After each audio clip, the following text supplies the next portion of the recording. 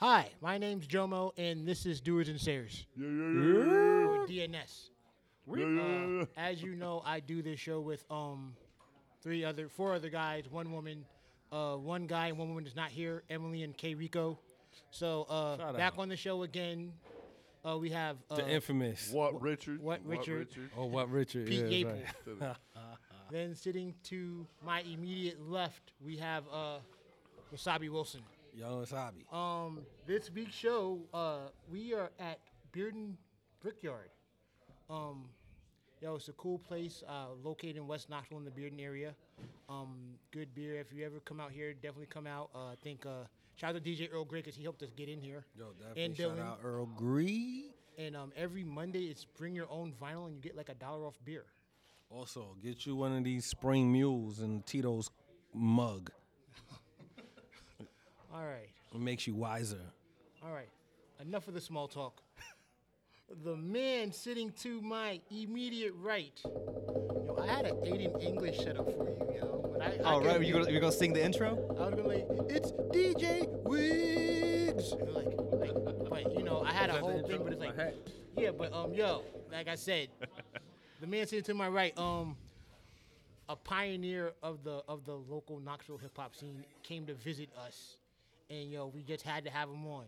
So, ladies and gentlemen, without further ado, I present to you DJ Wigs. That is absolutely the kindest introduction I've ever had. That is so far.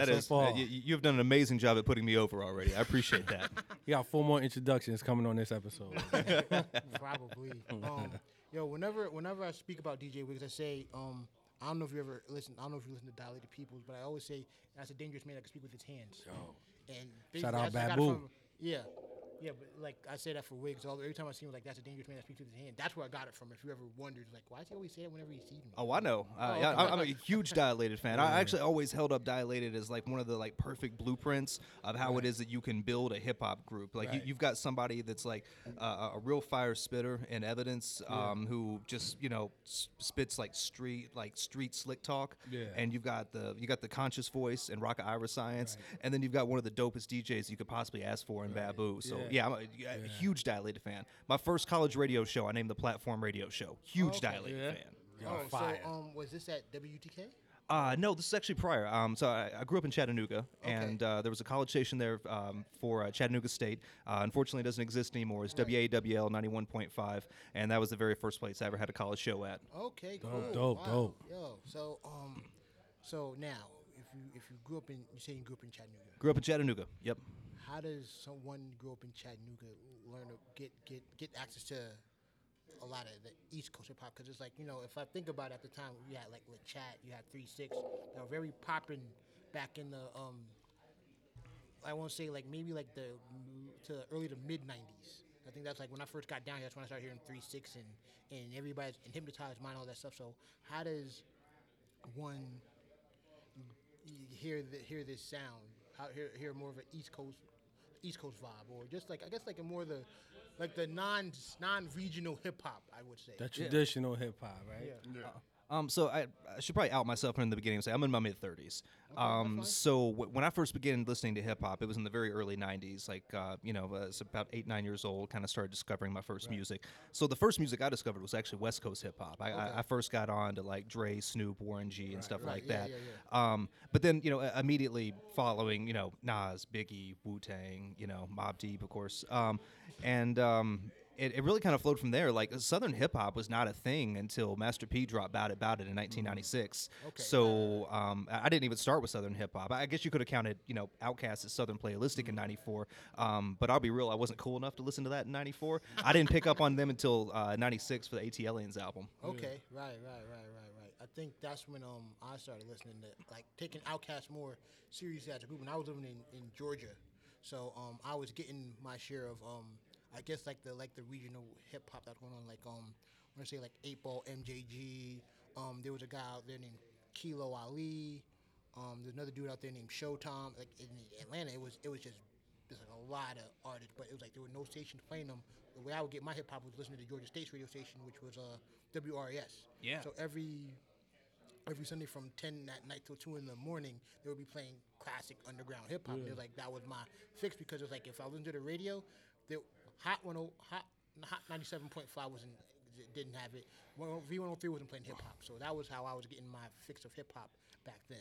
It was fun times. Yeah, college stations have long been like dope supporters of underground hip hop. Like that's why I've always gravitated towards college radio during all my time as a DJ, because nobody else was playing those sounds. And you're exactly right about that Georgia State station. Like every time I've ever been in Atlanta, like that's exactly where I tune in at. Right. I had buddies that lived in Atlanta that would send me cassettes of the I think it was called the Bomb Radio Show. I'm not sure if that was the same one that was going on your time or not. Yeah, but that's where it was at. That's where you got your news. That's where you figured out about breaking artists, and because you weren't finding about them otherwise. Because we're talking about a pre-internet era, where you really had to dig for music. Like it was hard to come by. Right. Yeah. I would definitely like to take this time to kind of like continue on that acknowledgement of college radio. Shout out Stretch Armstrong, Bobito. Mm-hmm. Shout out what you did at UT. Shout out the people that are still carrying the torch at UT. Yep.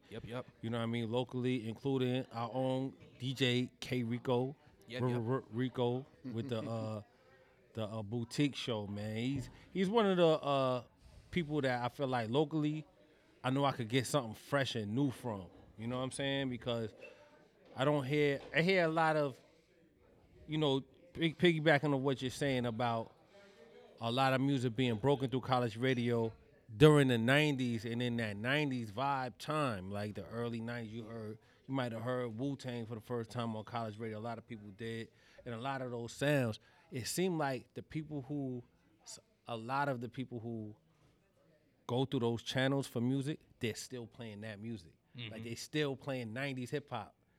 They're using this college platform, but they're not using it to break new music. They're using it to kind of play on the stuff that originally broke on college radio. And I think, you got to keep breaking new stuff, man, if you can, as long as it's dope. Yeah, I hear you. And you bring up Rico. I actually met Rico through college radio. When we were doing the edutainment hip-hop show in the mid-2000s, he started coming around. And, I'm not trying to put homie on blast or anything, but real shy dude in the beginning, super humble, super cool, always knew about the new upcoming shit. We can curse, right? Yeah. Okay, good.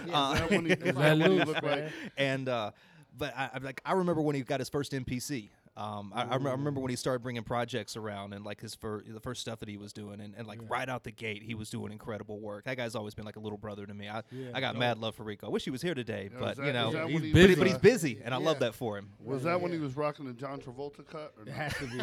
Maybe it's pre-Travolta. Pre-Travolta? Juan. Yeah, I call him Juan Travolta. I remember the little oh man. He had a good leather jacket. Man. Yeah. Good amount of zippers on there. Yeah. You know what I'm saying? Zippers are a must. Solid zippers. He was about to fight the Fonz. So when you came here and you were at UTK, how did the whole edutainment hip hop show get started? I can say this now because I'm not involved in legitimate radio anymore. Okay. I was involved in pirate radio first. That existed here in Knoxville. It was KFAR. It existed in South Knoxville out of a double wide trailer. And at the time, in like the early 2000s, it was kind of the epicenter of hip hop here in Knoxville. Yeah. Okay. There was a Saturday night mix show that Ratchet used to do that was called the Elevation Hip Hop Show. It was on from 10 p.m. to 2 a.m. Every Saturday night. And we used to come up from Chattanooga once a month and come and spin live on the station. And that's kind of how I started to get involved in the Knoxville scene here. Okay. But about 3 months before I moved here, the feds came in and they shut that shit completely down. Wow. They didn't have guns pointed at anybody, but they were definitely strapped at the hip in case we were, I wasn't only act like I was there, but in case anybody was going to try to resist them taking the equipment. Right, yeah. So, that little endeavor shut down. 3 months later, I showed up here, and speaking with Ratchet, and I was, and y'all familiar with Ratchet, I assume, right? Yeah. And Shout out to Annam. yeah, man, a huge shout to that guy. What a pioneer of Knoxville hip hop that guy was. Like he ran SoutheastHipHop.com for the longest time. Right. He had like a dope little store around campus that sold like fat laces and that spray spot. caps and vinyl, and oh man, that dude was so essential. Yeah, Anyway, cool spot. so speaking with him after KFAR got shut down, I was like, man, what do you want to do? And he looks at me and goes, man, you're a student at UT. That is our in to college radio. He goes, how about you approach them and see about getting a radio show? So I sent him an email and also sent him over a CD. We all kind of gathered one night in my apartment and created like a little 1 hour mock radio show of what we thought the mix show could sound like and presented it. And we just happened to be at the right place at the right time. Right. A brand new manager had just come into WTK, who's still there to this day, Benny Smith. And Yeah. I owe Shout out that man huge amounts of thanks and praise for everything that he did for me and to set up everybody in the way that he has. Right. And he was very, very open to bringing a hip-hop mix show back to the station because there hadn't been one since the early 90s when Sterl the Pearl actually used to run it. Yeah. And he still had cassette copies of, what used to play back then. Like, they were breaking Wu-Tang. They were breaking Tribe Records. They were breaking, and he wanted to awesome. bring that back to the station. So I was lucky and fortunate. Right place, right time. And he was trying to bolster the station back up. Unfortunately, it kind of gained a reputation for itself as not really being a respectable station anymore because it had been poorly run. And the university brought him back in to clean that up. Yeah. And he did a hell of a job. And like I said, right place, right time. Yeah. And he gave us that slot for the edutainment show to be on at a prime location. Saturday nights, 9 to midnight. Yeah. We had to wait to get that slot, actually. We started on Sunday nights from 10 to midnight. Because there was an already established heavy metal show on Saturday nights. And absolutely no offense to heavy metal fans who might be listening right now, but that is not the right time slot for heavy metal. Right. Saturday night, 9 to midnight, that was not the right spot. Well, so maybe afterwards, because I remember as a kid growing up, MTV used to have Headbangers Ball, and that started around that same time. It ended around that same time. So I'm guessing people were like, well, let's do it like it's Headbangers Ball for radio. I would assume. I might be wrong, but that would just be my input. Oh no, I mean I see where you're coming from on that, but like we felt like we had the right product for the right time and the right time slot, so we were really campaigning for that slot for a while. So it took a few months, but then eventually, I guess the guy graduated or whatever the case was, but eventually we got in and we took that Saturday night slot. We slid in, and amazingly, that show started in February of 2005, and it's still rolling. Yeah, and a lot of different people have kind of tried their hand at, running with what you guys started, man, and that's definitely a staple, I would say, if not the staple. I don't know if there's been another show that's run that long on UT Radio. Yeah, I don't think there is, to be honest. Not to my knowledge. Yeah. And we're talking about 14 years running at this point. That's serious. Wow. Y'all started something that They kept moving. Right, Yeah. right. And people, you got something special when you move on and the next people don't seek to create something new. They seek to carry on what you created prior to them arriving. Mm-hmm. So that says a lot, man. And salute to y'all for, really being able to create,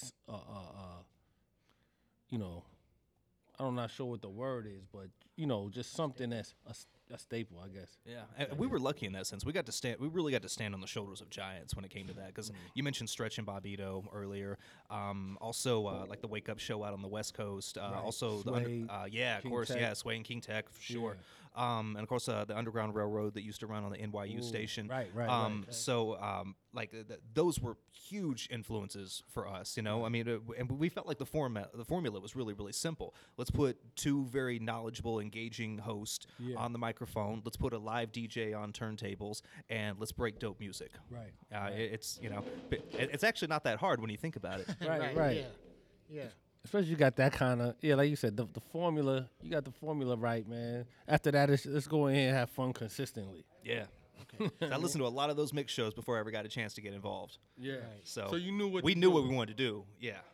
It was just about putting the right people in the right place, right time, Yeah. Fire. Fire. So, tell us about your first ever DJing gig. First DJing gig was, of course, in Chattanooga. It was at a place called, I don't remember if it was called The Local at the time. Yeah, it was called The Local at the time. It's down MLK, downtown Chattanooga, and we were doing a Thursday night hip-hop night called Throwdown Thursdays. And the guy that mentored me, a guy that goes by 45 Revolver, because he strictly spins 7-inch 45 RPM records. It's pretty damn live. Yeah. Still to this day. Crazy. Still there? Yeah. Oh, well, wow. I mean, he's in Tampa now, but he still spins that same format. Anyway, so he mentored me at that time, and eventually I'd been working with him for a while, just carrying crates, paying dues, and things like that. Carrying crates. Yeah. For you youngins, man. That's how you get in. Word. I did that for a long time. Right? They don't know nothing about that no more. Right? It's also how you get in free. Yes. That's true. Like, if you see the DJ outside and you grab a piece of equipment, you probably don't have to pay to get in the night spot that I night. used to carry the speakers in and everything. I just used the muscles to get in there where I was. See all these skinny arm DJs these days and their skinny arm friends. Laptops don't weigh as much as crates. Right. It's character building. I promise that. But he gave me the call one night, and it was like, hey, man, he goes, I think you're ready. I'd like to put you on for this opening spot, and I want you to continue to play this opening, like, first hour at this weekly. And, man, nervous as hell, right? Like, I mean, you know, because we're outside, little, like, overhang tent and the whole nine. And, you know, I'm up here with one of the city's best hip-hop DJs, you know. Like, I don't got shit on this guy at this point. You know, I'm very, very young in this. And I was so nervous that while flipping through records, I hit stop on the wrong turntable. And shut the party down. Like it even has that classic like, you know, like a house party. And right, exactly, just like that scene in House Party. Right. And I'll never forget this. This is one of my greatest moments in DJ. Well, not like personally, like accomplishment wise, but something I'll never forget. There was one guy in the back that threw his hand up, and said, "Yo, man, it's cool. You just keep on playing." I looked up and I was like, "Oh shit, okay, everything's cool." And I hit start again, and the party just got back going. That man was Jesus. And like, woo, right? Like that dude saved my ass that night. Yeah, and you know, like I said, I was very young at that time, so you know the skills were still building. You know, so I definitely was not an incredible turntablist at that time, but. The thing that made an impression on people is that I cared so much about this music that I had built up a pretty solid record collection, even in my first few years DJing. And I was bringing good records to the party. I was bringing stuff that even people weren't really even hearing at that time. Now, where did you go to get your records at? Like, where did you? Because everybody had that spot. Like, oh, I got to go find this. I got to find that. Where was like your go-to spot? As far as like new breaking underground hip hop, I'd go to places like Sandbox Automatic, which unfortunately isn't around anymore. Turntable Lab, which is a big staple of mine. I visited record shops. Yeah, like real live vinyl record shops. They are. I was getting these online at the time because Turntable Lab is based in New York. Like every single time I visit New York, I always go to Turntable Lab. It's like a pilgrimage for me. But as far as locally in Chattanooga, know if that still exists? Absolutely, it does. Yeah. Oh yeah, wow. I'll be back there in September. They We're absolutely going. And they kept Wow, yeah, that's dope. Oh no, I mean New York. I mean you know damn well enough. New York's big enough to support multiple record shops. But they got rid of Fat Beats. That's what I'm saying. I know that was a heartbreaker because I've probably been to Fat Beats one time in my life, and when I got there, it was like, oh, I'm here. Man, I was lucky enough to go to Fat Beats a couple times before it closed down.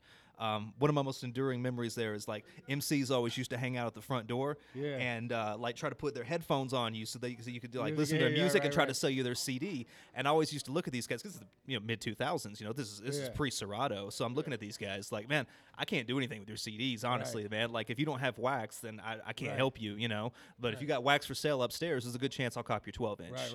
Right. You know, man. Good old days, man. Yeah, but you asked about original digging spots, and I can't fail to mention a place called Chad's Records in Chattanooga was my very first digging spot.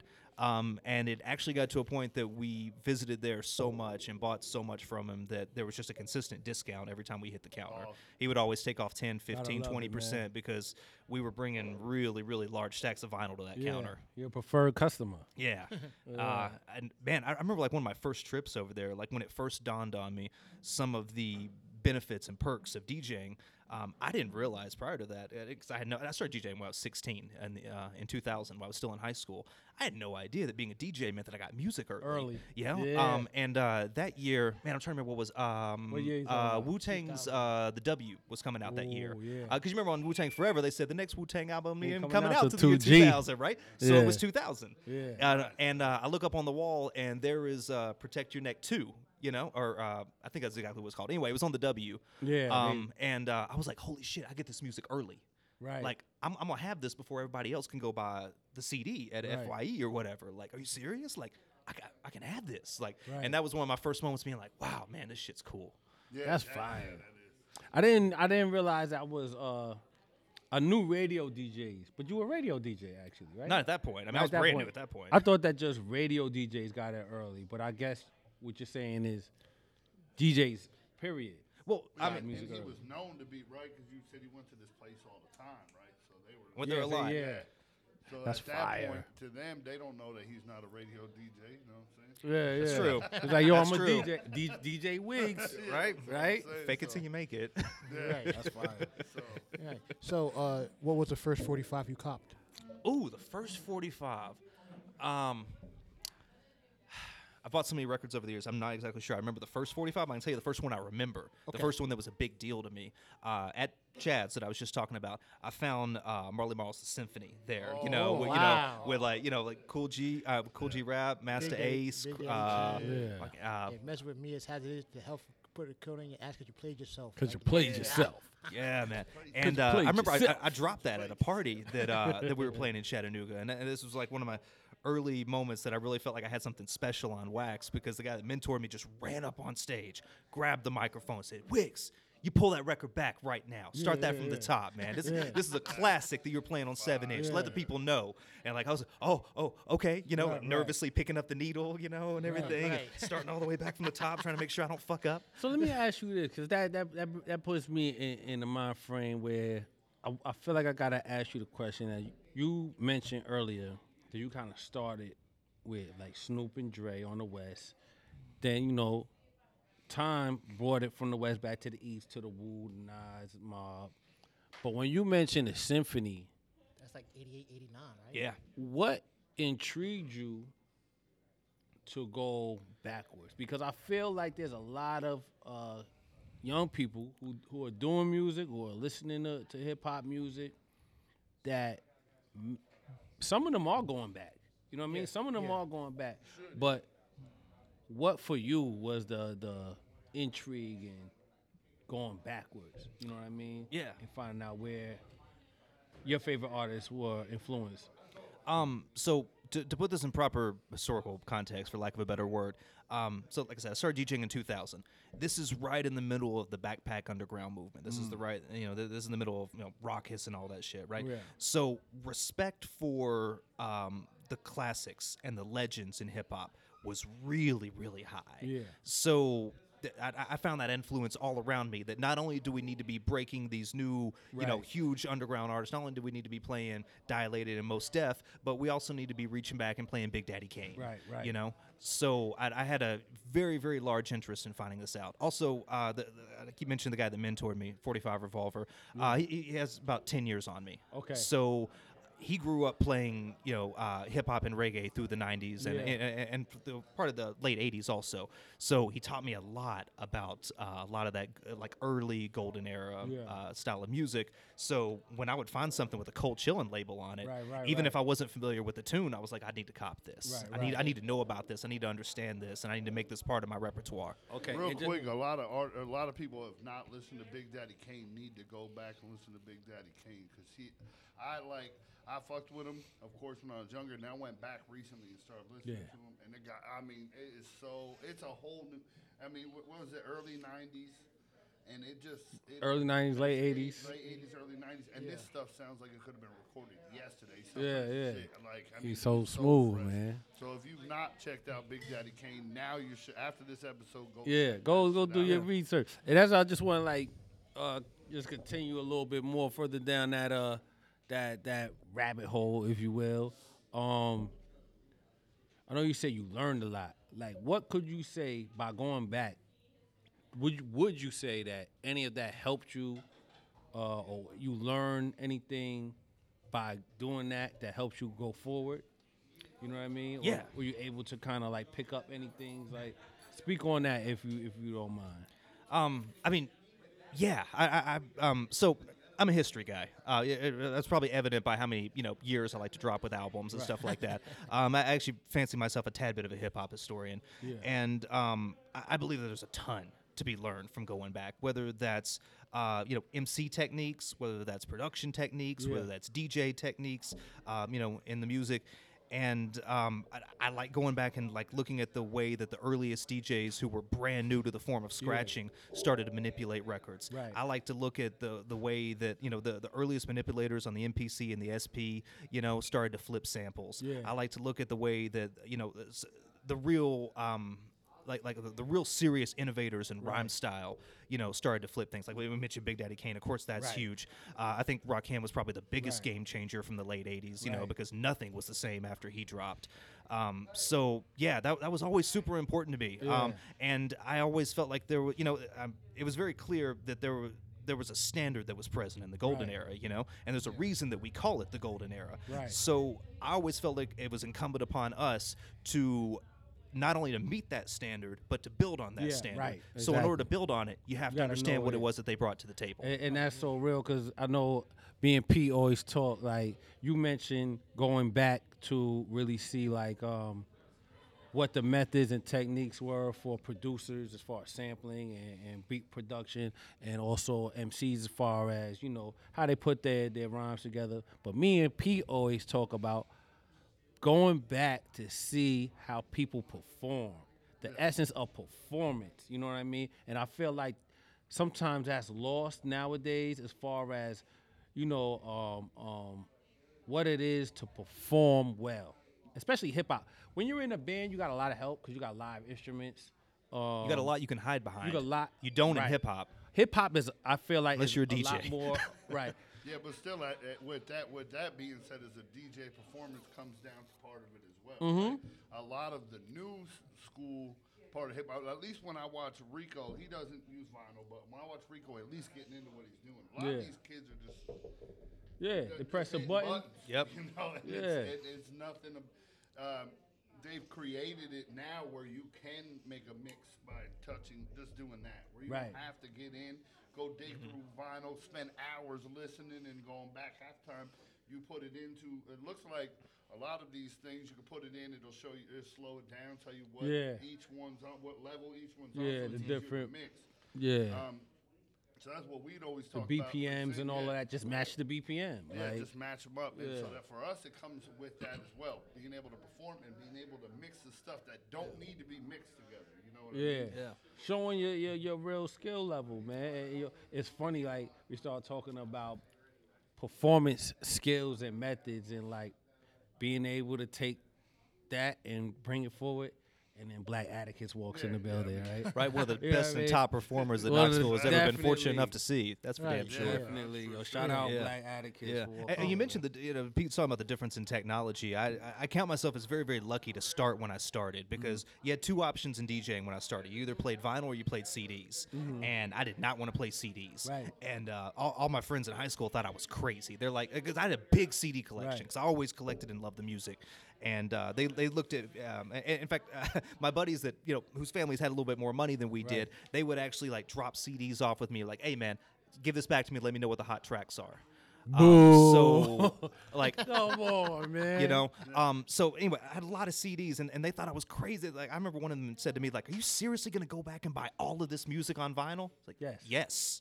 But what I was fortunate, where I really lucked out on that is learning to mix on turntables gave me a foundation that, and no disrespect to everybody that started digitally because they started in a different era. You can't definitely. judge them based on that.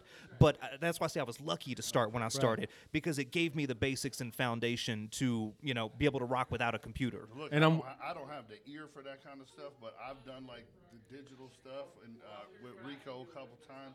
DJ Eric B, I don't know if you know DJ Eric B. I absolutely know Eric B. I lost a lot of DJ time- battle to him. I spent a lot of time with him. He back deserved in it. the day. Him, Hailstorm. I don't know if you remember Brian. Hailstorm. I spent a lot of time with them. I helped them out a lot. I MC'd for them for a while, and they showed me some of the digital stuff, and then Eric B tried to show me some vinyl, and I gained a respect for people who spin vinyl because that shit is hard. That's not easy. Because you got to really There's be no able helpers to read involved. the record. You got to read the record, right? You You got to do. be able to see where the grooves are at. And you know what? I know you said no disrespect to those started with, CDs or MP3s, but I'm willing to bet you have way more hair on your chest. I mean, I do know because what I'm I'm older saying? than them, but He was carrying the record. Right. And I mean, also, it's hard to judge. I've been doing this so much longer than they have been. I'm going on 19 years of DJing right now. Yeah. So I mean, I've got so many more years doing this than the guys that are just starting. It's really an unfair comparison. Right. And I got that line of thought from KRS actually at one of his live shows. He was like, these young dudes can't. We know how arrogant and full of himself KRS is, and I mean that with the utmost respect. 'Cause I love that man. But he said, you can't compare these young dudes to me. I've been doing this. Y'all know how many years I've been doing it. Right. It's, It's true. You know how many years I've been doing this. My KRS impression's terrible, but He ugly as hell, but he needed a rap. Yo, man. He needed His name sound like a found whack his lane. radio station. He found I'm the right lane. Yo, real quick. Shout out Roxanne Shante. Yo, but Yo, word. But one of those things is also you could be ugly and be able to perform because Biggie was ugly as hell too. Yeah. And said it in his rhymes. And Fact. he could perform, but everybody loved Biggie. However, Every woman loved He Biggie. stayed Coogee down to the socks. You know what I mean? Right?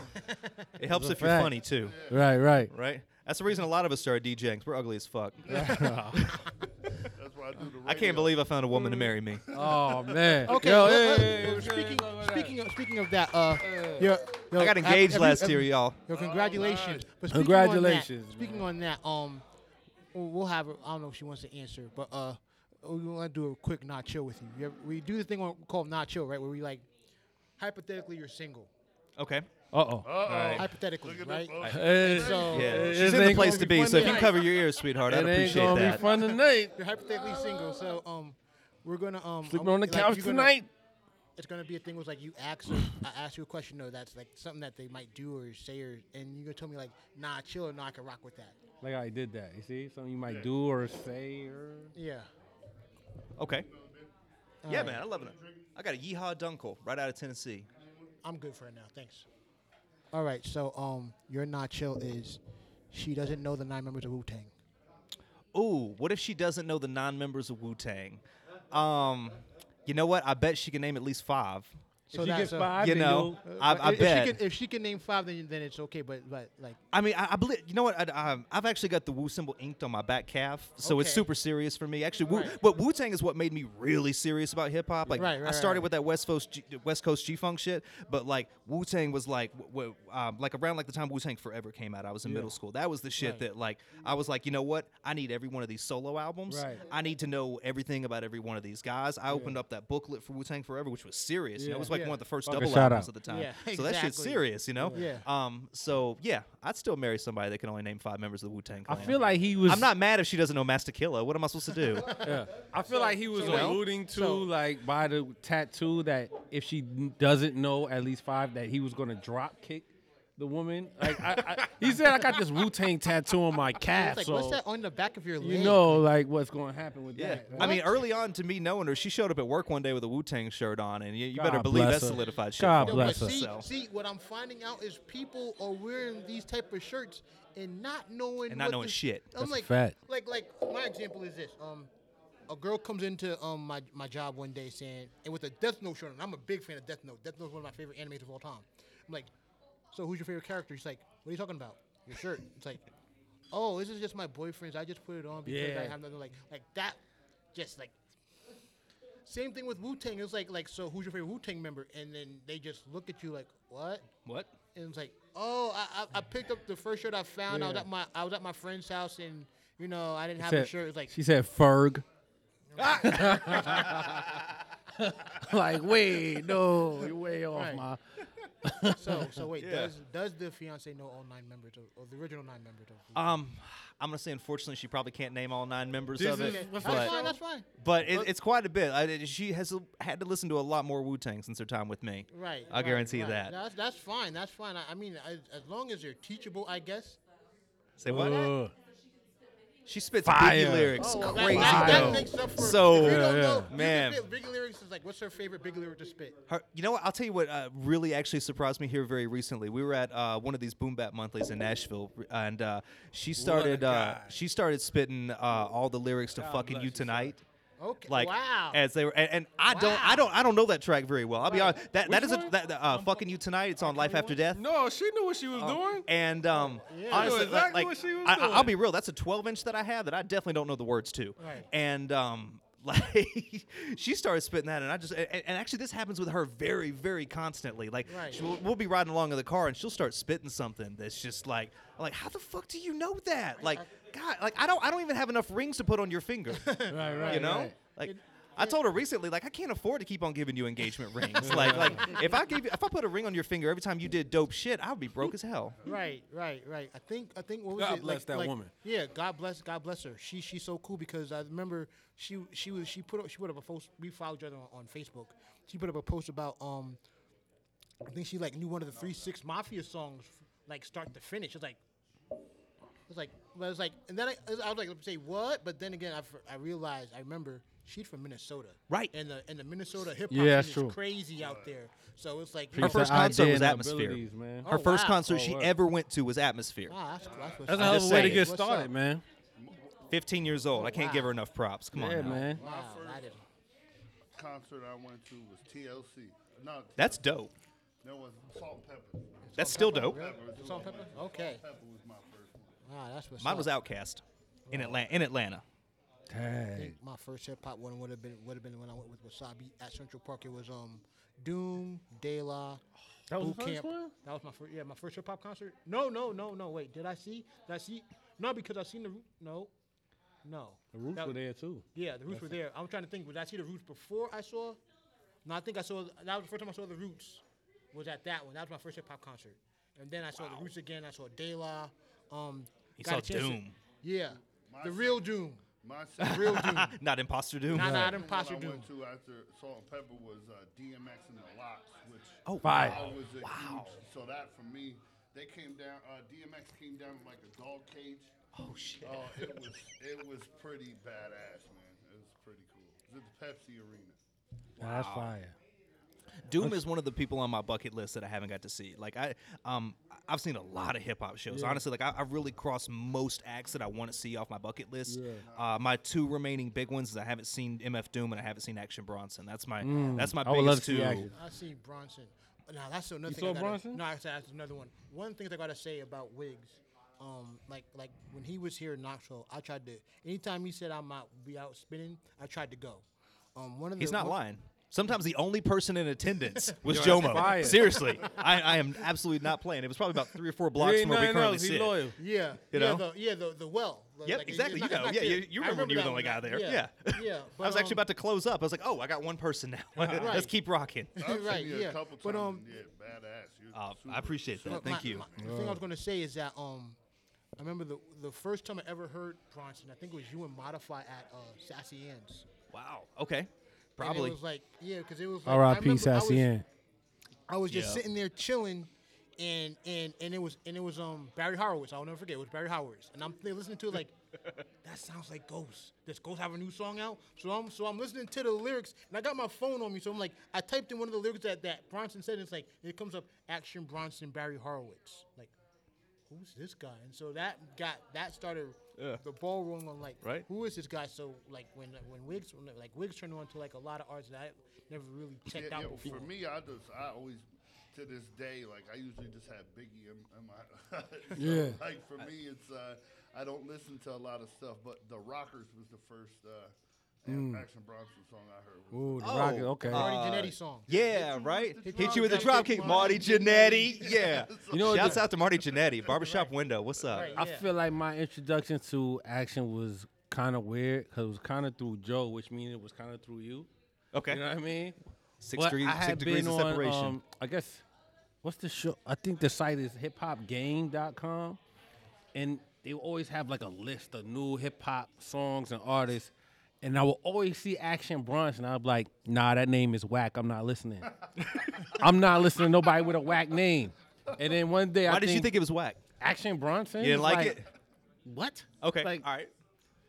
So I think one day Joe said, there's this guy named Action Bronson who's dope. You're like, yeah, right. And I was like, gotta check it if out. Joe says it's dope, now I gotta at least check it out. Yep. And he was dope. He was legit dope. So then I've been rocking with Action ever since, man. Right, I could say, because on top of that, I remember when we were kids, we went to like this block party in Hempstead, and out there they had they were selling like bootleg tapes and all that stuff. That's how New York was. So that day, his brother bought De La Soul is Dead. Ooh. I bought Mr. Hood by KMD. Yeah, so, man. and we're looking at each other like, yo, I like my CD, like I like my CD. And we were looking at it like each other like, yo, this is cool, this is dope, I like this. But it was a thing where it's just like, yo, I didn't know that was Doom when I heard later it, but it's like I've been listening to Doom like for ages since I was like 13, 14 years old. And when I hear rhymes like Doms, it was like, wait, that's the dude from KMD. Like I love KMD. It's like KMD is one of my favorite groups. It's like He was on I'll go- KMD dumb early. Right. Yep. Like I was like I said, man, Zeb the Love crazy X. thing is like what was it? I think I read somewhere is like De La Soul is like I think De La Soul's Day came out first. Then the next day, Mr. Hood comes out. So it's like wow, that just blows me away. But speaking of Barry Horowitz and what you call it, And I Jobber was- Wrestlers. Yeah. Will we ever get the heavyweight crates wrestling episodes back? Man, that's a great question. really is. So I for those of you that don't know, and if you know me, it's hard not to know, but I really, really enjoy professional wrestling. I watch a really abusive amount of it. Still currently watch it. Every night. You can ask my lady over there. In fact, man, hats off to her for the amount of pro wrestling that she watches. Not just WWE, but British wrestling and Japanese wrestling. Like she really takes it all in. I didn't notice about there was all those other stuff Right. till I went to record a podcast at Joe's house, and there was this 5-cornered ring or something. Wasn't like a regular ring. The ring was like an octagon or what. That wasn't a octagon, so I guess it was a Pentagon. pentagon. And there's I'm like, Six-sided what ring. is happening? Yeah. What was that? What's What is that? that? Impact Yeah. Wrestling. Impact. Yeah. They don't have the 6-sided ring anymore though. Right. For TNA. So the thing with that, so we were trying to create kind of like a little podcast network for a minute, and the heavyweight crate was going to be the music side of it, and the wrestling side of it was called Shades of What Happened Before, which Yeah, was just this right. ridiculous phrase that Michael Cole rattled off one time in the middle of a pay-per-view, and I thought it was hilarious, and named a Right. podcast after it. Right. The reason we stopped doing it is after Trump got elected, if you know anything about me, you know that I fucking hate that Tangerine Mussolini. Okay. And Tangerine Mussolini. yeah, not a fan. Well, not a I fan. haven't heard that one yet. Yeah, I like that one a lot. And anyway, so Vince McMahon's wife, Linda McMahon, joined his cabinet, which is really interesting because she just recently resigned to work for one of his super PACs. But I made the decision at the time that I'm not going to give free promotion to somebody that's aiding and abetting Donald Trump. I love professional wrestling. I'm still going to continue to watch it, but I'm not going to do a podcast that covers all of their pay-per-views and continue to give. And I'm not trying to suggest that like we were reaching a lot of people or that I was doing something big, but I decided that I was not going to continue to make a contribution to that popularity until something changed in that arena. Right. Now, like I said, she has resigned from his cabinet. She was the small business secretary. back. Well, she just joined a super PAC though, which is even worse. She's trying to help him get reelected. So I'm not sure. I've toyed with the idea of maybe doing like an independent wrestling podcast, which is separate from the WWE, of course. Right, So maybe, but I mean, it hasn't stopped my fandom. Every single Monday night, Raw's on. Every Sunday that there's a pay-per-view, we're all on the couch gathered. We have friends over. We cook food. We drink beer. It's I gotta get out to one of these. it's a constant. Man, please do, I man. think We'd love you to have you guys out for gotta one of these. connect on the list. We've already connected. He's actually invited me to come out there and like when he was doing the show, I was like, "Who can I be on the show?" He's like, "Joe, whenever you want to come, just come on down." Please. I was like, I gotta get down. there You for need the that, artists. man. Listen, I'm not even a wrestling guy. I listen to a lot of West Side Gun. That'll get you hip real quick. It gets me in the loop. But if I was to like get wrestling news from anybody, it'd be you two guys. You know what I'm saying? I appreciate the nod. That is a fact because at least you guys give it in a way that I can digest it. You know what I mean? It's kind of like, okay, I respect these guys, so whatever they say, like you know how like you might not be way into politics, but you got that certain, kind of like journalist or anchor that you say, all right, I'll take their take. I'll run with their take because I feel like they do the research. I can trust them enough to say, all right, if I'm going to get it from anywhere, oh, they said it, I can run with that. I'm not going to say they're always right, but I'll at least be able to say I can receive it from this person. See, that's what me with the football season getting ready to start. I plan on starting a Giants podcast this year because I was talking. Me and Trevor, huge Giants fans. And that's all Y'all are so New York. I love it. Let's do it. Let's do it. I have such a soft spot in my heart for New York City. Hey, we're man. we're going to honeymoon in New York City. That's how much I love that Wow. place. Good, great idea. So, anyway, with that being said, I was like, I need to make a step, and thanks to Nashville for winning the draft. So my next check, I will be in Nashville to watch the draft, the NFL draft. Cool. And I won't have to wait long for my team to pick because we're trash. But I feel like it's good to. I feel like, with that being said, that like I can't start a podcast about football and then you've not even been to the draft yet, right? Right. Makes sense. That, Can we take that opportunity for you to tag it? You talking about Nashville? You talking about the NFL? You got this lovely Titans helmet sitting in front of the what they call the Speed Authentic helmet. I'm not this player on it probably did not wear that helmet. That is Eddie George. Also, Eddie George just had his way. I've seen him big DJ a set at for that Boom helmet. Bap. Oh wow! Wait, Been what? crazy. Hold on, yo. What? Did you say? Completely out of the blue. Like I said, this is I talk a lot about it because it's my favorite monthly that happens anywhere that I've ever been. But in Nashville, there's a weekly monthly called Boom Bap, and shouts out to all of those guys because I've got huge amounts of respect for them. Bowles, Rate, Case Bloom, of course, and I'll be there tonight checking out Ninth Wonder. So they're doing great shit. Anyway, randomly one night there, Eddie George came up and spun not one but two sets.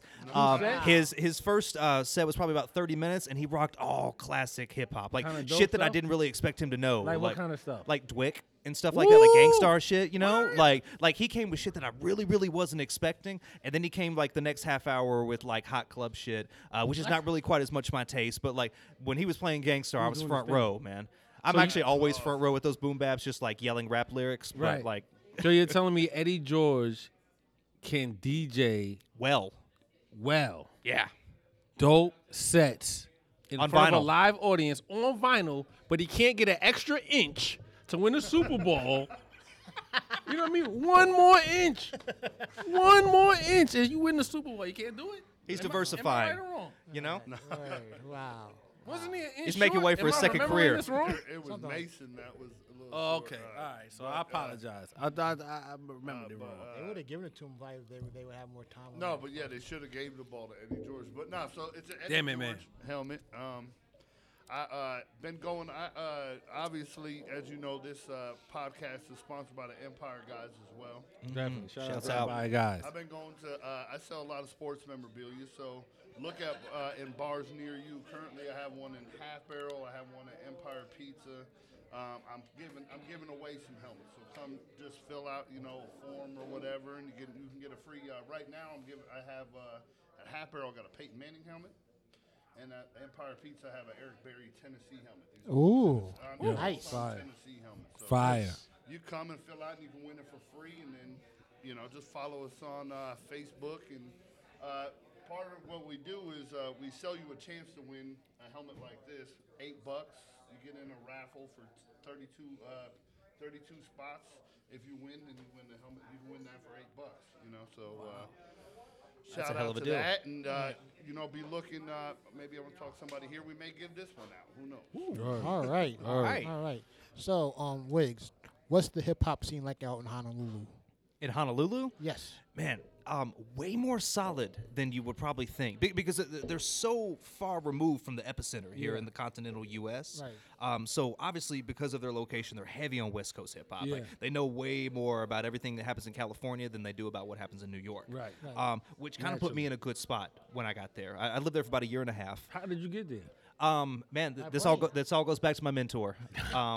Say what again? By plane. Oh, by plane, right? Because there's not a bridge yet. Right. My grandparents said they wouldn't come till they built a bridge because they won't fly. Oh, that's crazy.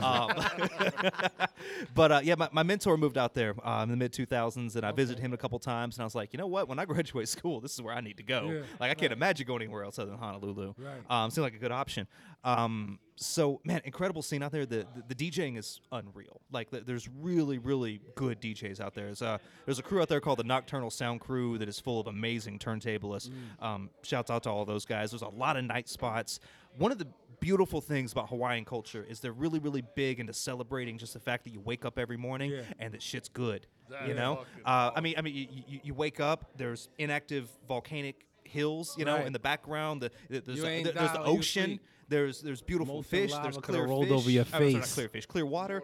It's incredible out that way. They've actually got a concept out there called Pauhana, and what Pauhana translates to literally is after work. So what that means is that on Friday nights, people don't go home after work; they go straight to the night spot. Fire. So they go out there, and a lot of we these places serve incorporate dinner. that in Tennessee? I agree because it'd be great because one of the hardest things to get people out to night spots is when they go home and you got to get them back off the couch. Right. Yeah. You know, we all suffer from this. You know, especially as we get older. Shit. Suffer is You the know? operative word. But you know, they go out and anyway, there's lots of good stuff going on. There's incredible MCs out there. There's great DJs out there. There's beat nights and beat battles out there. Just all sorts of, and it was a lot of fun to be involved in that hip hop scene for the time that I was out there. I wish I would have got to spend a little bit more time out there, but for the year and a half I was there, it was incredible. How did you leave? How did you muster up the strength to leave Hawaii and come back to the continental United States? You know what I'm saying? Yeah, so I'll keep it 100. It was a financial decision. yeah. So there was a lady I was with at the time who had decided that she was done. It was not working out for her. She was ready to go back to Tennessee. And Honolulu's an expensive place. And at the time, I thought to myself, you know what? It's probably a better move for me to come back to Tennessee, regroup, You were wrong. go back to. I was wrong. Yes. It's a beautiful place. You were right. You were right. It worked out for me. You were right. It cleared But out. you were It right. worked out for me clearly. But man, incredible place. I actually haven't been back in over a decade. I'd love to go back and visit sometime. Gotta go back. We all gotta go back. Yeah, I need to I go. can't- Yeah, you've been there as well. I went there one time right after I graduated high school, and the main thing that I remember is going to a beach and seeing a homeless guy digging through the trash and saying, "Man, that's the life." He was on the beach. He was digging through the trash on the beach. I said, he's homeless, but he's on the beach in Hawaii. It's He one of the- basically That lives is and his home? survives. Then at that point, is he really home? Right. This is your home. Yeah. Your home Yeah. is the beach in Hawaii. Yeah. Listen, it doesn't get better Yeah, than that. I I need don't to care. go with y'all because I like up until 2 years ago I had not like the farthest west I had been is Nashville, and that's not west. Listen, we right? got. Listen, So, we gonna do it. You should. It's a beautiful place, and there's mad amounts of homeless people whole in lot of Honolulu poi. because you know it's a very expensive place to live. Yeah. You know, so it's very easy to fall on hard times and to suddenly find yourself just completely ass out. But if you're gonna be ass out somewhere, Exactly. like fat girls. you know, in bikinis. like. I mean, hey, my man. You know, like if you're gonna be in that spot somewhere, like be That's the somewhere where place. it's 70 to 80 year round. Yeah. You know, and that like we're living on the beach isn't. I mean, look, I'm not saying it's cool. Like it's not a fucked up situation to be homeless. But if you gotta be homeless, Right. Like if it has to happen, this is probably one of the best places to do it Yeah. at. You know. And the guy didn't seem like he was pressed. Like, okay, I'm homeless on a white sand beach in Hawaii. It could be I'm worse. digging through the trash and I'm finding like bowls of poi and like Yeah, you know. ham sandwiches. You know what I'm saying? Like, There's a lot of that There's because a they lot eat of they ham eat a lot of boar. yeah, yeah. You know. because they cooking in the dirt. They got the big pigs, the luau's. Yeah, man. They make the pigs in the dirt. Yeah, Spam is actually extremely Spam. popular there. Yeah. Spam was the first meat that was brought over to the island as And it can't. I never seen spam on a restaurant menu until I went to Hawaii. You had- and I almost ordered it. Right. I was like, yo, gee, I think I want the spam. No, I think for I real. want- Like I talked to Spam my had- homies. and I this think is I a weird might thing order for the me. Spam. They said, chill, Trev, you wildin'. Yeah, I yeah. almost ordered that shit. There's more varieties of Spam per capita in Hawaii than any other place in the world. It's extremely popular. Like if you go to like a real local kind type grocery store, it's a wall of Spam. It's not just like a little small section that you come to Mad here. Spam. You know, Right. and this is a weird thing for me to be promoting because I'm vegan, but like it's. Nah, I wasn't spam at that is, time though. They got vegan spam now. They Yeah. probably do actually. That would not surprise me at all. Damn. Van. Damn. Yo, you Veggie- gotta invent that now. veggie Trademark spam. it, hurry up. Trademark it when this episode come out. People about to make $1 million. right, we go $1 billion. All right. So, we touched on a lot of stuff. But one of the reasons why we have Wigs on this week is because he has a project coming out. Now, I've checked out Wigs' projects before. He's had some dope projects. But this Definitely. one Thank you. is kind of a twist than others. It's Werewolf Jazz Club. Jasmine Taz type. Yeah. So the next project coming out is a beat tape called Werewolf Jazz Club. And before I get into that, let me say I'm very, very big right now into the concept of beat tapes. I feel like this is an incredible movement that's going on right now. Like, beat makers are in the best position that we've ever been in before. But we now have an opportunity to establish ourselves as solo artists that can put out projects that can stand on their own. Right. And I mean this as absolutely no shade and disrespect to MCs Yeah. and to the traditional idea of meshing an MC with a beat. But we finally have an opportunity to just just to put our material out there Right. and to establish ourselves as artists that don't need anyone else to complete our work. I mean, applause to that because it's half. I feel like in the last 5 years, I've only been listening to the hip hop for the beat. That's a fact, yo. Wow. And you know what? That says a lot. I may as well just erase the words and listen to You know what's the beat. so real about what you just said, and to piggyback off the point that you're making is, we're at an interesting and strange time now where hip hop is more than ever, in my opinion, reliant on the beat, and also more than ever, the producers are not being acknowledged. Yeah, You know what I'm for saying? sure. Like, we came up in a time where for a long time it was this rapper and this DJ. Fresh Prince is Jazzy Jeff. Eric B, Rakim. Pete Rock, CL Smooth. Guru, Primo. We for forever. Snoop, Dre. You know what I mean? Forever. You know what I'm saying? And even beyond that, we knew who the producers were. They'd be like, this artist is coming out, and look at all the producers that are on this album, from Illmatic and beyond, right? But now I feel like there's a couple of them, you know, Metro Boomin. There's a few that you know, like Mustard? Mustard. Yeah, Mustard for a minute, but I feel like Mustard is not even getting the props as much. Like now, you're getting the name of the executive producer, right? You get DJ Khaled. Who Khaled doesn't didn't even make the beat. contribute anything to the project other than yelling He didn't over make it. those beats, but you get his name. You know what I'm saying? Yeah. And I feel like we're in a strange time where the music is more than ever, to me, like Pete said, reliant on the beat, but we're not big enough the producers. So what you're saying is, I think, is key. Nah, Yeah. And it makes sense that Yeah. you should get that recognition because of how, like I said, in the last couple of years, where I've been like, Cause these bums can't rap. I'm gonna do this and listen to the beat. Zach's not. Where's the truth? Real What Whiskey talk. said. Yeah, real talk. Yeah. I'll co-sign that all day. Yeah, yeah. And I think a lot of this has to do with the digital era because previously, like, you know, you could hold music in your hand, you know, the physical format that it was on. You could flip through the booklet and figure out who it was that produced all these beats. In the digital era, when you're picking up stuff, you don't really got access to that information unless it's right there in the file, you know? Like, so we've really lost a lot of that. All right, real quick, top 5 producers. Top 5 producers. Okay. Primo. Actually, I'm sorry. Let me start back over from the very top. Who's at number 1? That's forever and always Jay Dilla until somebody makes anything better than him. Okay. So Dilla, then Madlib for me. I you're feel like talking my language. I feel like if anybody and I know, well, we can see it because it's on video. I feel like Dilla's like at that top spot, but if anybody is like doing this at Dilla's top spot, it's Madlib. So below those two, of course, Primo, Pete Rock, and Ninth Wonder.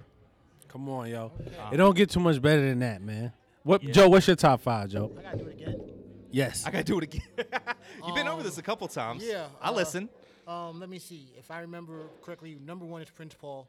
Ooh, good pick. Number Producer? 2, producer is Prince Paul. Yes. Okay. That was when De La Soul when Three Behind Rising came out, he was. I was like, I want to say that's the first time I could say like I know the song that got sampled.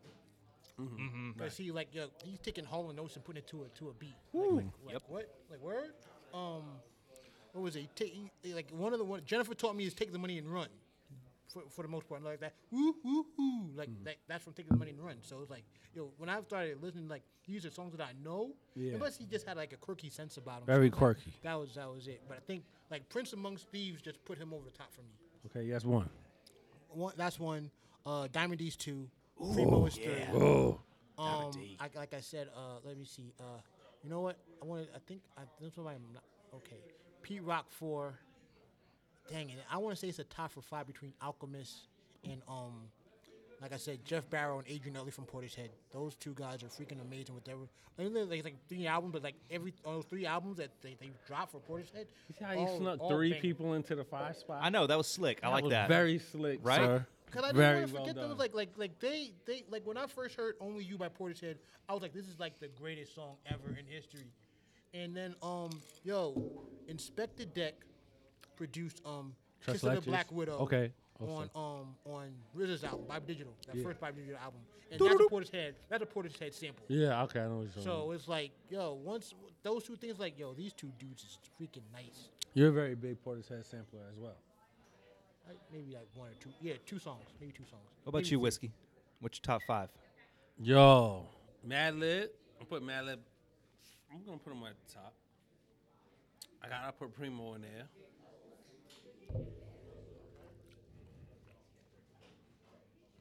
I want to enter the Wu world, and I kind of want to put RZA because I feel like I need to, but I really want to put Fourth Disciple.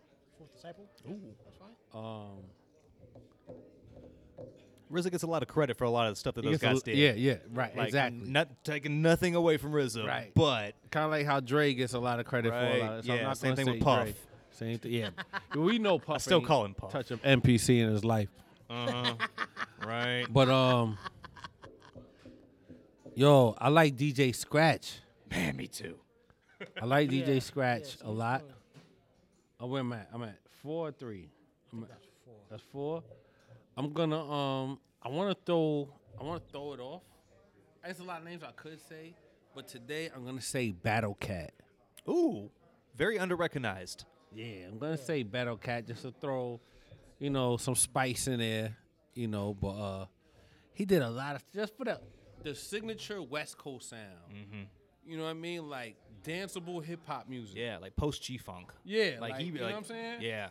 I mean, he was in the G-Funk shit too, but like as far as like representing that, like Right. post like its like main popularity era, Right. like he really held that down. Like especially like when Snoop did that East Siders group. Yeah, exactly. I can't remember the name of the single off of that, but anyway, he did a lot of that production. He did on that a lot album. of stuff out there, and it was like, I always say like in my mind when I break it down, the contributions of hip hop, I say, we know how it started. I said the East. I feel like the East focused in and kind of stepped up the level of lyricism, like really focusing on words and methods of being lyrical. I feel like the West really focused on production and beats. You know what I mean? Expanding what it meant to create hip-hop beats and expand what a hip-hop beat could be. Mm-hmm. You know what I mean? So I always salute the West on their production. And I feel like the South brought cadence. You know what I mean? They brought a lot of styles and just, you know what I mean? I think of course, I think of 3-6. Of course. All the way to Migos. I feel like the South has always been focused more on how do we say what we want to say. You know what I mean? And that's but as far as the West and speaking on Battle Cat, I feel like man, they made the music fun again. You know what I mean? Of course, I have an East Coast bias because that's where I'm from. But I feel like New York and the East Coast made the music very serious and very heady. Mm-hmm. You know what I mean? Very cerebral. You kind of had to think about the music. You kind of had to really take it in. Like, even if you dance to hip-hop music from the East, you just dance from the neck up. That's where the nod came from. Ooh. Well said. You know what I'm saying? That's where the nod came from. You just dance from the neck up. Moved here, I remember I first moved here, I'd go to like Red Iguana, and then I think it turned to 106 after that. But that's all I would do. You just nod. But once you get to the West, now the girls is coming out with small shorts, and you love it. And you gotta it's hard think, not to. Yeah, you gotta think guys like Battle Cat. You gotta think Dre. You gotta think Too Short and Sugar Free, and all of these kind of people who kind of like told the girls to take their clothes off, man. God bless Yeah, them. see, but that's what I always liked hip hop music. That the beat was was not that the beat was awesome, but the lyrics is what drove the song. You know what I mean? Like, so I want to hear wordsmiths with it. Then I do stuff. That's why, like. That's why I can't fuck with mumble rappers. Me either. Yeah. I don't fuck, like, to me, I don't know a lot of producers. I'm one of them people, but like I think Kanye does a pretty good job. Like, I think Kanye Absolutely. I think he does both. Where I feel like he can put out a track where I can dance to, but then he can also put out a track with good lyrics behind it, and then it sounds good. And I like that kind of shit. The crazy thing about mumble rappers is they always have a cadence. That's all they got. That's all they have. Right. It's You kind of don't like the know new what form they're of talking scatting. about. You said what? It's like the new Wow. form of scatting. Wow. You know, Fire. Yo, like check that out. that's Please, can you write a book about that? I mean, in fact, was- like that you know, was like deep. that's kind of one of the things. Like when you look at the evolution of like different styles of hip hop, like think about how like we started like in the early to late '70s. Yeah. You know, with it's a hip, the hop, a hip, to the hip. You know, like it's very stupid simple, Yeah. and it took a long time for it to develop. Right. And think about the Southern style as well. Like we started with something like really, really Yeah. stupid simple, and it really took almost about 10 to something years before Right. it developed into something that we could actually like really fucking be proud of and be like, yeah, you know what, the South's dope. You know, like Yeah. it's not just like club music. Yeah. Like we could really put out dope shit, but it took a while for that style to develop. Yeah. I think that might actually be happening with the mumble rappers, but we're just in such an early stage of it right now Yeah. that we don't really understand what it is, and it just sounds like shit. You know, Right. But like once it develops and once it evolves, Right. like it might be the new form of scatting, and in a way, it's almost just kind of like an addition to the production as Right. opposed to like standing I as a agree. lyricist. I agree with so you. Yeah. like eventually. It might be something worth listening to. For right now, it's really Yeah. kind And of you just think about that. embarrassing. But you know, That's so like on point because I think about that. Like I said, I mentioned the West Coast and their beat production taking the forefront of their music. Mm-hmm. It took a while before they incorporated complex lyrics into their music. It was like we worried about the beat. Is the beat dope? You know what I'm saying? And then later on came the Razzcasses and the Dilators and all of that. You know what I'm saying? And The the question exhibits is, and all of them. are the mumble rappers the participation award of hip hop?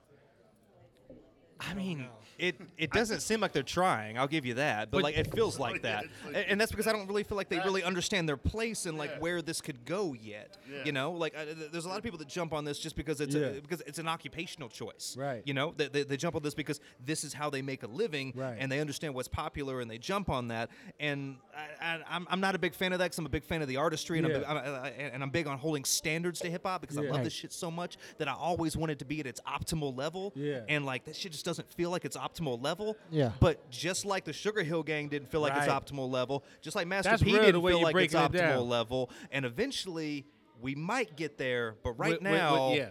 Low key, Because you know Jomo's what, a when you- mumble rapper. Jomo. Oh, is What? that No, that he's fact? not. Oh, snap. no, he's not. I don't even say Nah, I'm a this dude's been rapper. spitting about cool shit since the moment I met him. For Actually, a very long time. Yeah, For a very Thank you. long time. yeah. I met this dude in 2009 at an open mic, and Yeah. I immediately I approached basically nobody else at that open mic. I made a point to come over here Yeah. to Jomo and be like, I fuck with what you're doing. Right. I like what you're doing. You're doing something different than every other cat that took this stage tonight, and I like you. Please keep coming to this because you're pretty much my shining moment of having to DJ for these cats. Yo, I really feel like. Hold on. No, go before ahead, you, go ahead. I want to say, like, I perform words from K in front of Wigs. Dope shit. Those, you know how I feel about that. You know what I mean? That's the point of real lyricism.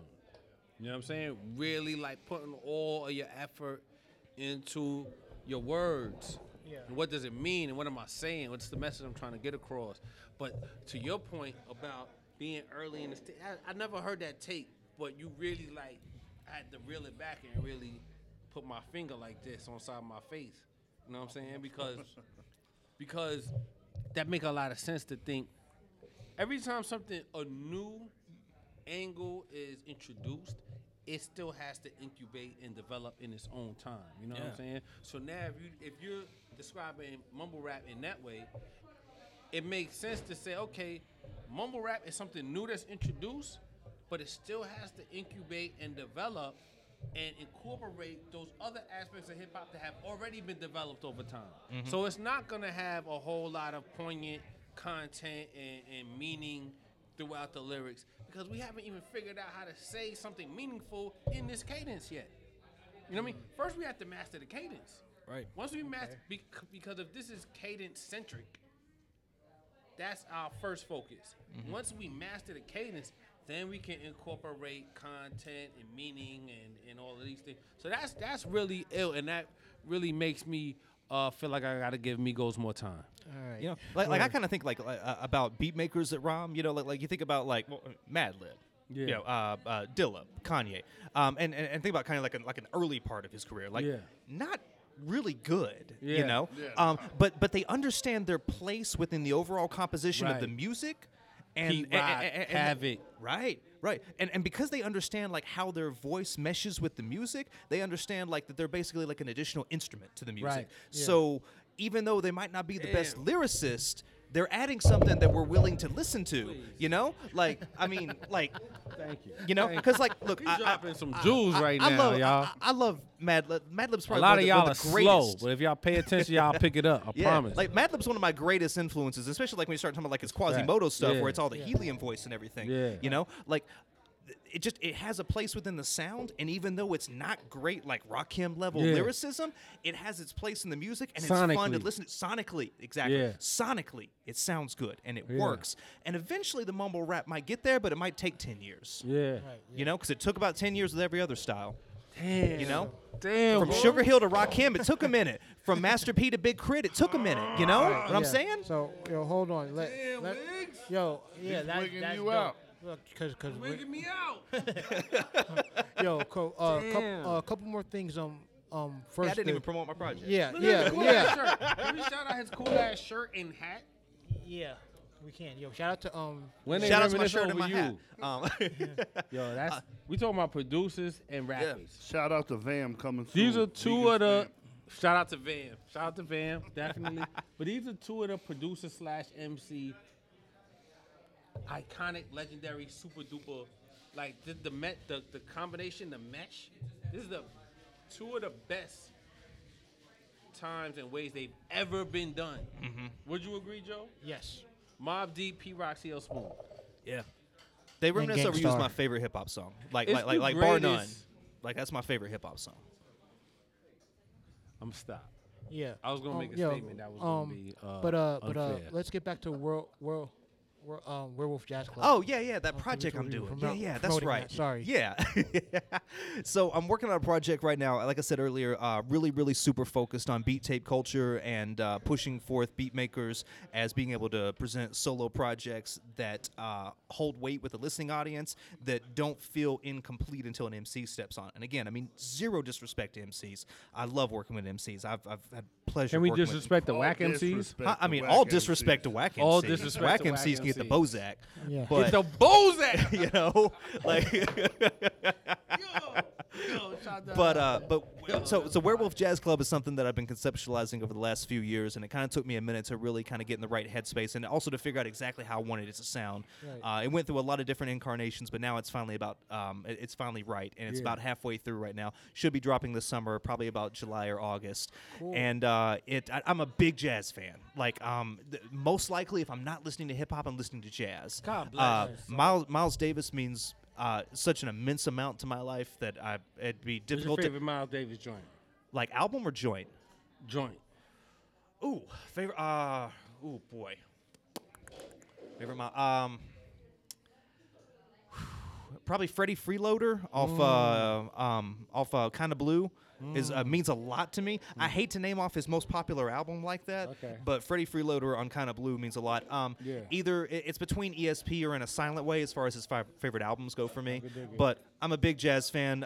It's the bebop era, the hard bop era, that whole thing that means a lot That's to hip me. hop's uncle, by the way. It really is. If you are a hip hop guy and you're not dealing with jazz, well, you're probably not really a hip hop guy. Perhaps not. And it teaches me so much about beat making as far as like composition of the music and everything, and I love it so much and I listen to it so much. I was inspired to make a project that really celebrated the sound of jazz. Shout out to that, man.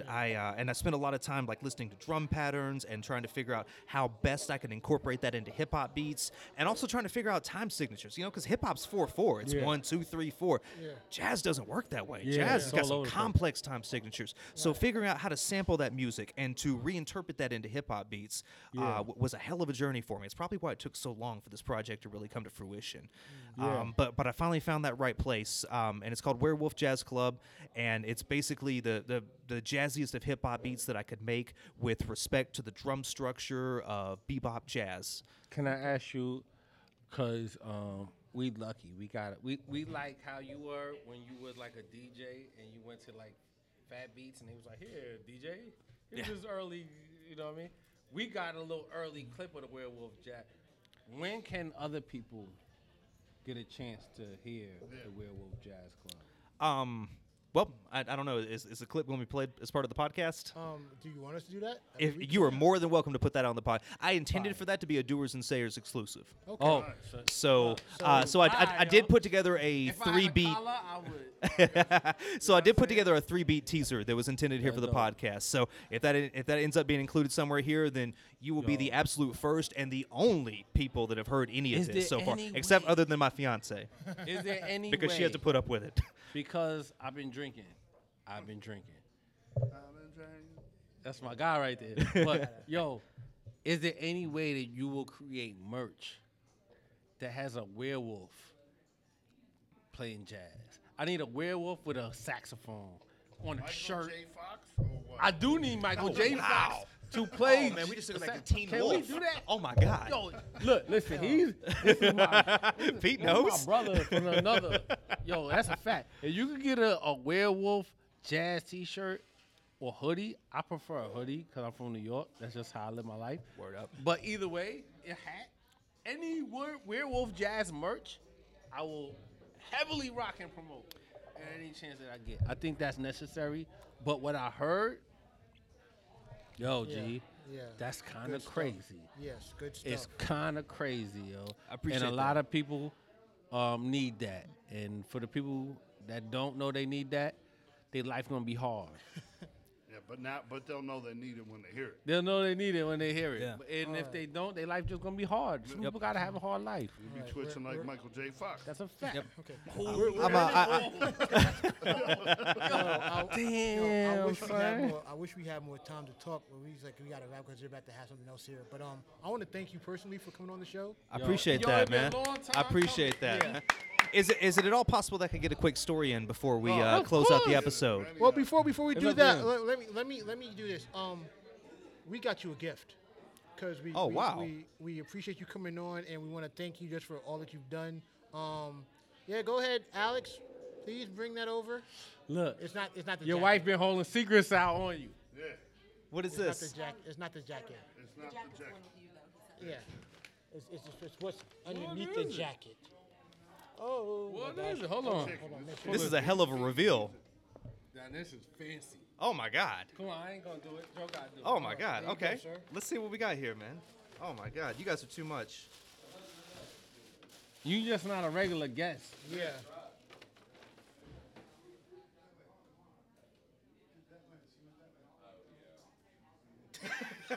Why don't you show the camera? Show the camera real quick. Happy Rusev Day. Yo. If you're a pro wrestling fan, you know exactly what this is. This is beautiful. Oh my God. And there's two pairs. I'm gonna wear this on my wedding night. Actually, that's what I'm gonna do. Hold on. There's two pairs right here, right? Because if y'all know my little tagline that I put in all the DJ mix. Wigs. Yo. That whole little Come on, stutter, yo. that y'all know what it is. Yo, Oh he my got God. it's DJ Wigs Oh, Raws. Hey, it's got DNS over here on the legs too. Like Fire. that makes it super official. Fire, yo. Oh my Come on, God. G. Oh my God. Thank y'all so much. I'm man. not kidding. I'm wearing Yo, this we on- gonna I'm live wearing this on host my your wedding wedding. night. Let us We know. gonna live Yeah, host your right? wedding, yo. Right? Oh my Yeah, God. Wow. I can't. Word wow. up. Y'all are amazing. I Thank can't y'all so kinda- much. I can't kind of wait, but I'm like, yo. I love y'all. Yo, I we gonna remember- live host your wedding in Honolulu. Joe I did wanna- always tell me that I, he wanted I to wanted, get the I DJ wanted, Wigs I wanted to band. say, because like I said, me and Wiggs are both big wrestling fans, and I remember there We was are. this one episode of I think it was either Raw or SmackDown, and New Day came out, and they had, and I guess it was like Rusev had a Christmas bag, right? He was playing fake Santa. Yeah. So New Day goes in the bag, and pulls out these underwear, and it says, "Happy Rusev Day," and I'm like. And I think I either tweeted you or I tagged you in a picture saying, "I think I found your birthday present." You And did. he, You're right. and he was like, he just laughed and it was like, I'm thinking in my head, I'm gonna make this happen. This is gonna happen. So, Yeah. shout out to Park City Prince. Shout out to Shout out to Atticus. Park Shout out to City Park Prince. City Prince for making Yo. that happen. Thanks to my they man right happening, here. so, Oh yo. my God. Yo, Black and Atticus I is said- that man. I was like, yo, can you do this? And he's like, yeah, I could. Yeah, just let me know when and where, and we'll get it done. It was like, and so we got that done. Oh my God. Well, thank you. He wanted to tell. Oh, that used to belong to me?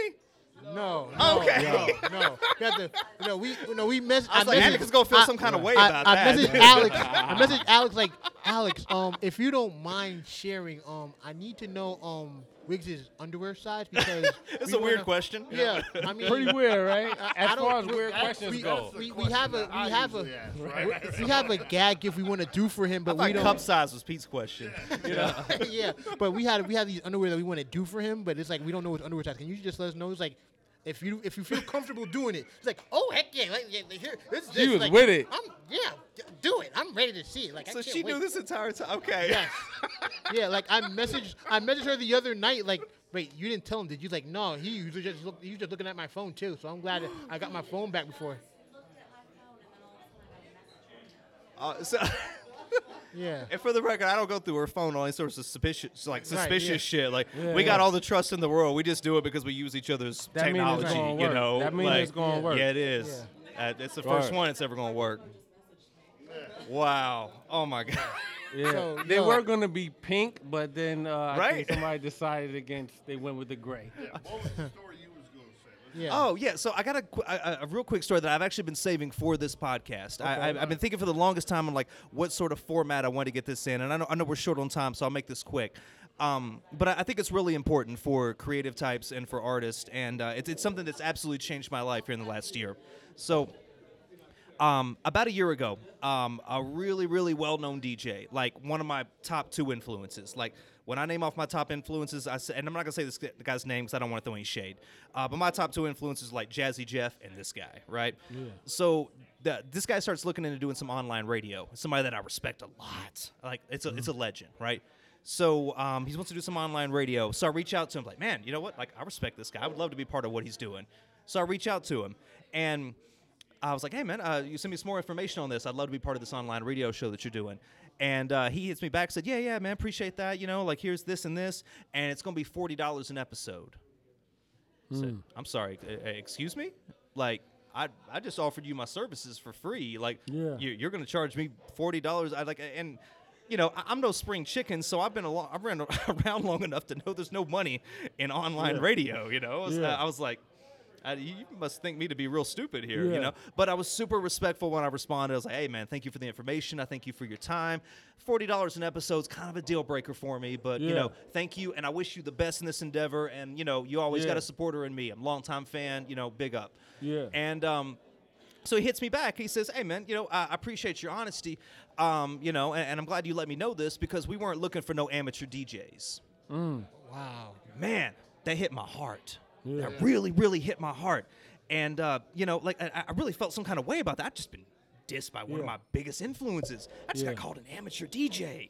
You know, like, that shit hurt. Like, because it was meant to hurt, you know? Like he was trying to throw barbs back. You know? And, like, not only was he throwing barbs back, like, I was being treated like I was kind of stupid. Like, as if I was like, oh, well, I'm going to show you. I'm going to give you my money and show you what's up. Right. Like, that was supposed to be my response?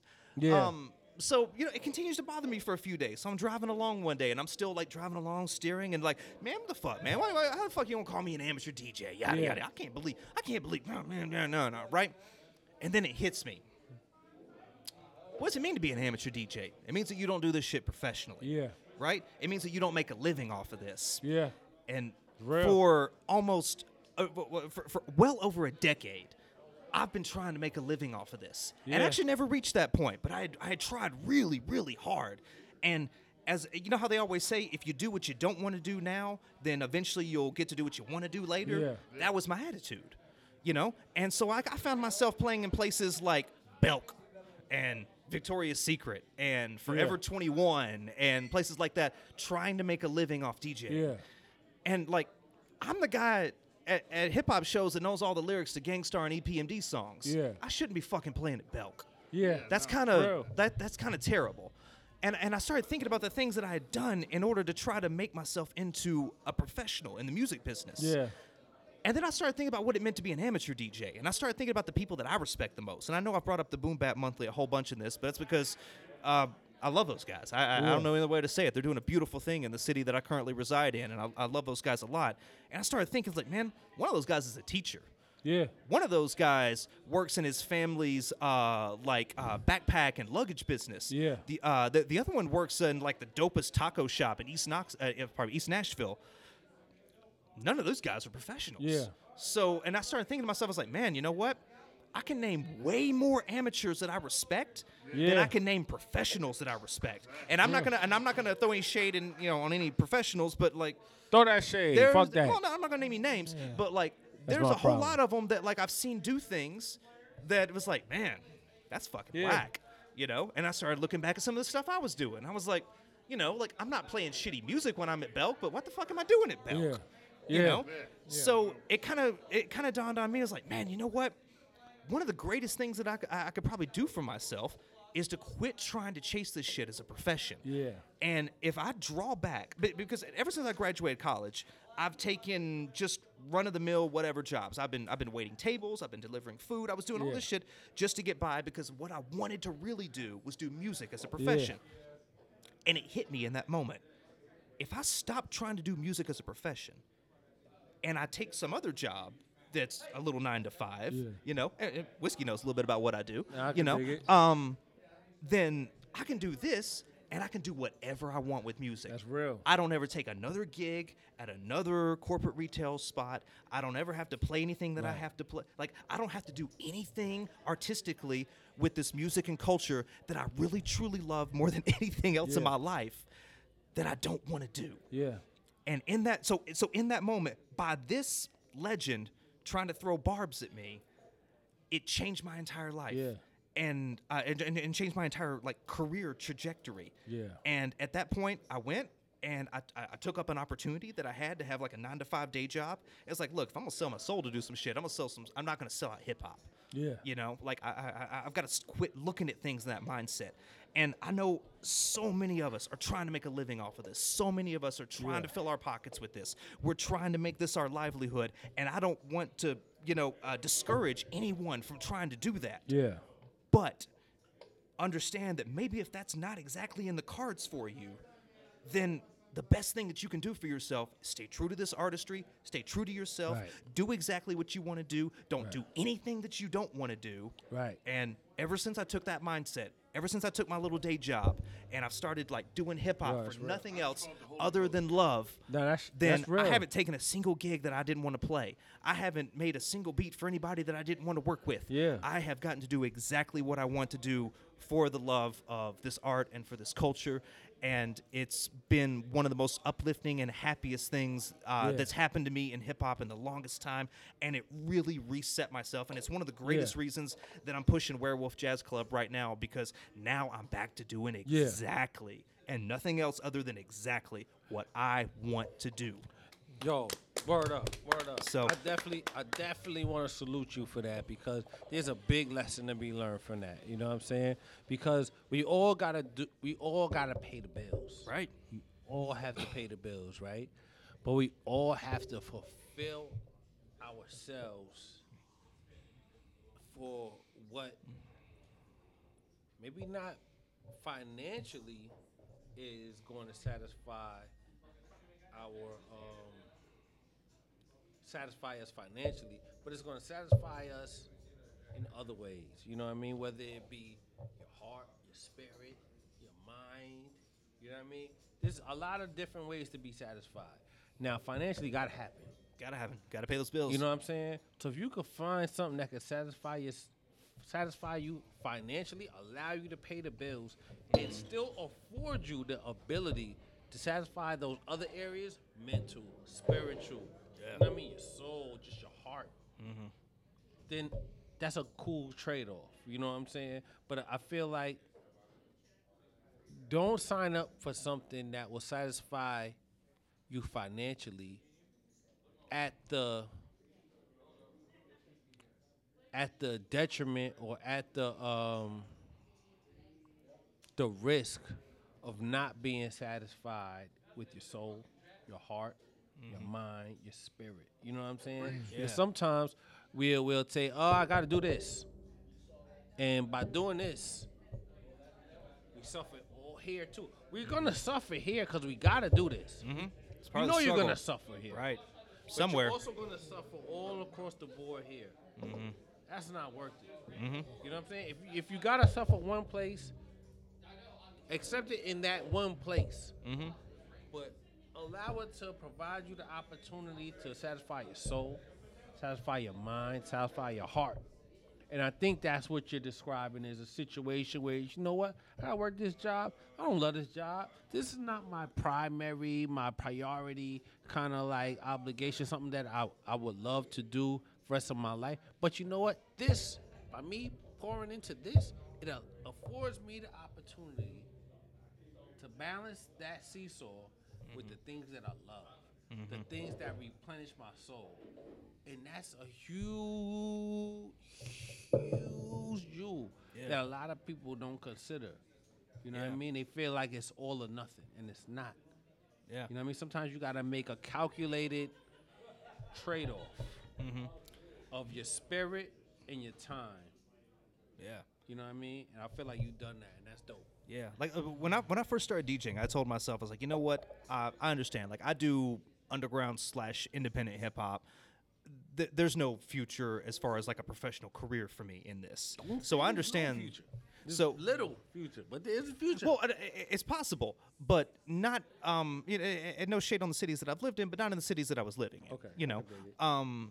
So I realized that, and I told myself, I was like, you know what? I'll always work a secondary job, and that's okay. And I appreciate that because I love this art and this culture too much to, sell this short. It actually wasn't until my second trip up to New York City as part of a college radio conference that I was like, oh, wow, I'm surrounded by a bunch of people that are just like me and have somehow found jobs in this. Wow, maybe I could find a job in this. So I spent the next 10 years trying to find a job in this. And that wasn't coming to fruition. So, basically, finding myself in that spot, there was like, okay, you know what?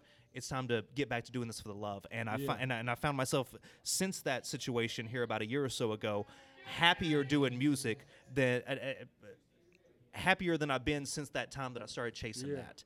And it's been one of the just greatest upticks to my life. Yeah. Like it's probably second only to marrying the woman of my dreams. All right. That was slick. Yeah. Yo, that was slick. Hold on. Shout out to the woman of his dreams. Yo. All right. So you have any shout outs you want to give their wigs? Man, absolutely. I mean, shout out to all of y'all here at Doers and Sayers, man. I love what y'all are doing here. Y'all are documenting the culture. Y'all are talking to people, allowing them to share their stories. That means so much, not only to the local scene that y'all cover, but to the overall discussion of hip-hop and to the understanding of what it is that it means to be a part of this culture. So, I mean, huge salute right here to Doers and Sayers. Thank you. And salute to everybody that I've had the opportunity to work with and will have the opportunity to work with in the future. It's the most wonderful. It's one of the most wonderful aspects of my life that I got to be involved in all of this, and I count myself as extremely lucky that I got to be a member of this hip-hop culture. Yo, word. Dang. Real. All right, word.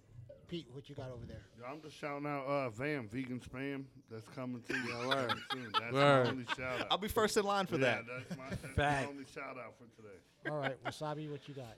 I don't know why. I feel like because Pete ain't been around, it's on me to shout out large breasts. Oh, damn, it's true.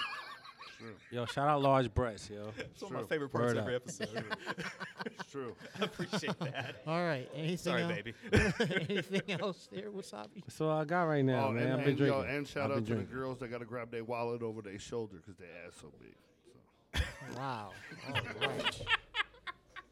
Yo, he's a legend. Please don't ever leave us here without Happy April, man. We need Happy April on this damn show. All right. Who says that? I don't. Nobody You're right. repeat Nobody. You're right. Nobody says that. I'm also first. Yo, I want to give a shout out to Wigs for coming on. Thank you once again for coming on. Yeah, thanks. Yo, Thank y'all for having me. It's been an honor. Once again, a shout out to Park City Prince for the Yeah, merchandise. thanks for the draws. Yep. Shout out to Alex for I'm sorry, Wigs fiance. I'll edit that part out if you're fine with it. You might edit shit out. She's my fiance. Okay, Alex. shout out to Alex She's for the only keeping one, it right? for keeping it hush and not letting them know and answering our questions because we had to know and it was like. And She's a she good was woman, very- man. she was a good She's an sport, amazing yeah. woman. You did well, very sir. amazing, Yeah, I got yes. lucky. I feel like if he knew me, he would have just shouted me out for my boobs. I'm so wrong. He was trying to be respectful, Yeah, I but was since being you brought it there. respectful, yeah. All right, and yo, that's gonna wrap it up for this week's episode of DNS. Yo, wait, where can people follow you if they want to follow you? Let's see here. It's DJ_Wigs on Twitter. It's straight DJ. Let me spell it. Make sure you get it correct because a lot of people put 2 G's and a Z on that shit, and that's just not correct. It's just like the hairpiece. DJ WIGS. That's what it is on Instagram. And honestly, the best thing you can probably do is just Google me because I come up in multiple places. And that's not trying to brag. It's just I've put myself out probably more than I should sometimes. But probably Mixcloud is actually one of the best places you can catch me, or on Bandcamp. Actually, Mixcloud is probably the best. You can catch DJ mixes and beat tapes. Nice. Shout out DJ Wigs. Do your Googles. Right. Oh, one last question. How many ones have to go in this bag to get another Plunderphonics album? Oh, good question. To get another what? Plunderphonics album. Ooh, Yeah, I was part of a trio for a little while. That was Jay Bush and Lane Schuler, and I DJ'd for him and made beats. We'll see if that ever happens again. I don't know. It was kind of just a moment in time. It was right place, and sometimes trying to go back and capture the magic just doesn't happen. It's like when artists try to go and make a part 2 to a classic album. There can only be built for Cuban Links. One, when you do part 2, it's dope because it's still Ray the Chef, but like at the same time, it just doesn't got the same magic to it. So it's Plunderphonics is probably just a moment in time. Unfortunately, it's basically not available anywhere other than just the single is out there and streaming. It's actually the first beat of mine that ever got used by anybody. But anyway, who knows? It might happen again. We'll see. All right. I'm a working man. Baked beats too, man. Yeah. Oh man, yeah. Please check that out. Yo, All proceeds go to the barbecue baked ACLU. beats. Seriously, Yo, cop a put me cassette. onto that. Yeah, we're keeping kids out of cages and fuck Trump. So That's that a good means idea. What shout was out it? to, What'd you call them again? The first- tangerine Mussolini. Tangerine Mussolini. all right. Yeah. Tangerine. Yep. And Let's on- get this country right. On that note, we're going to end this episode. So for Wasabi Wilson, Pete Yeah. Gapel, I am Joe McKinnon. This is DNS signing off. Peace.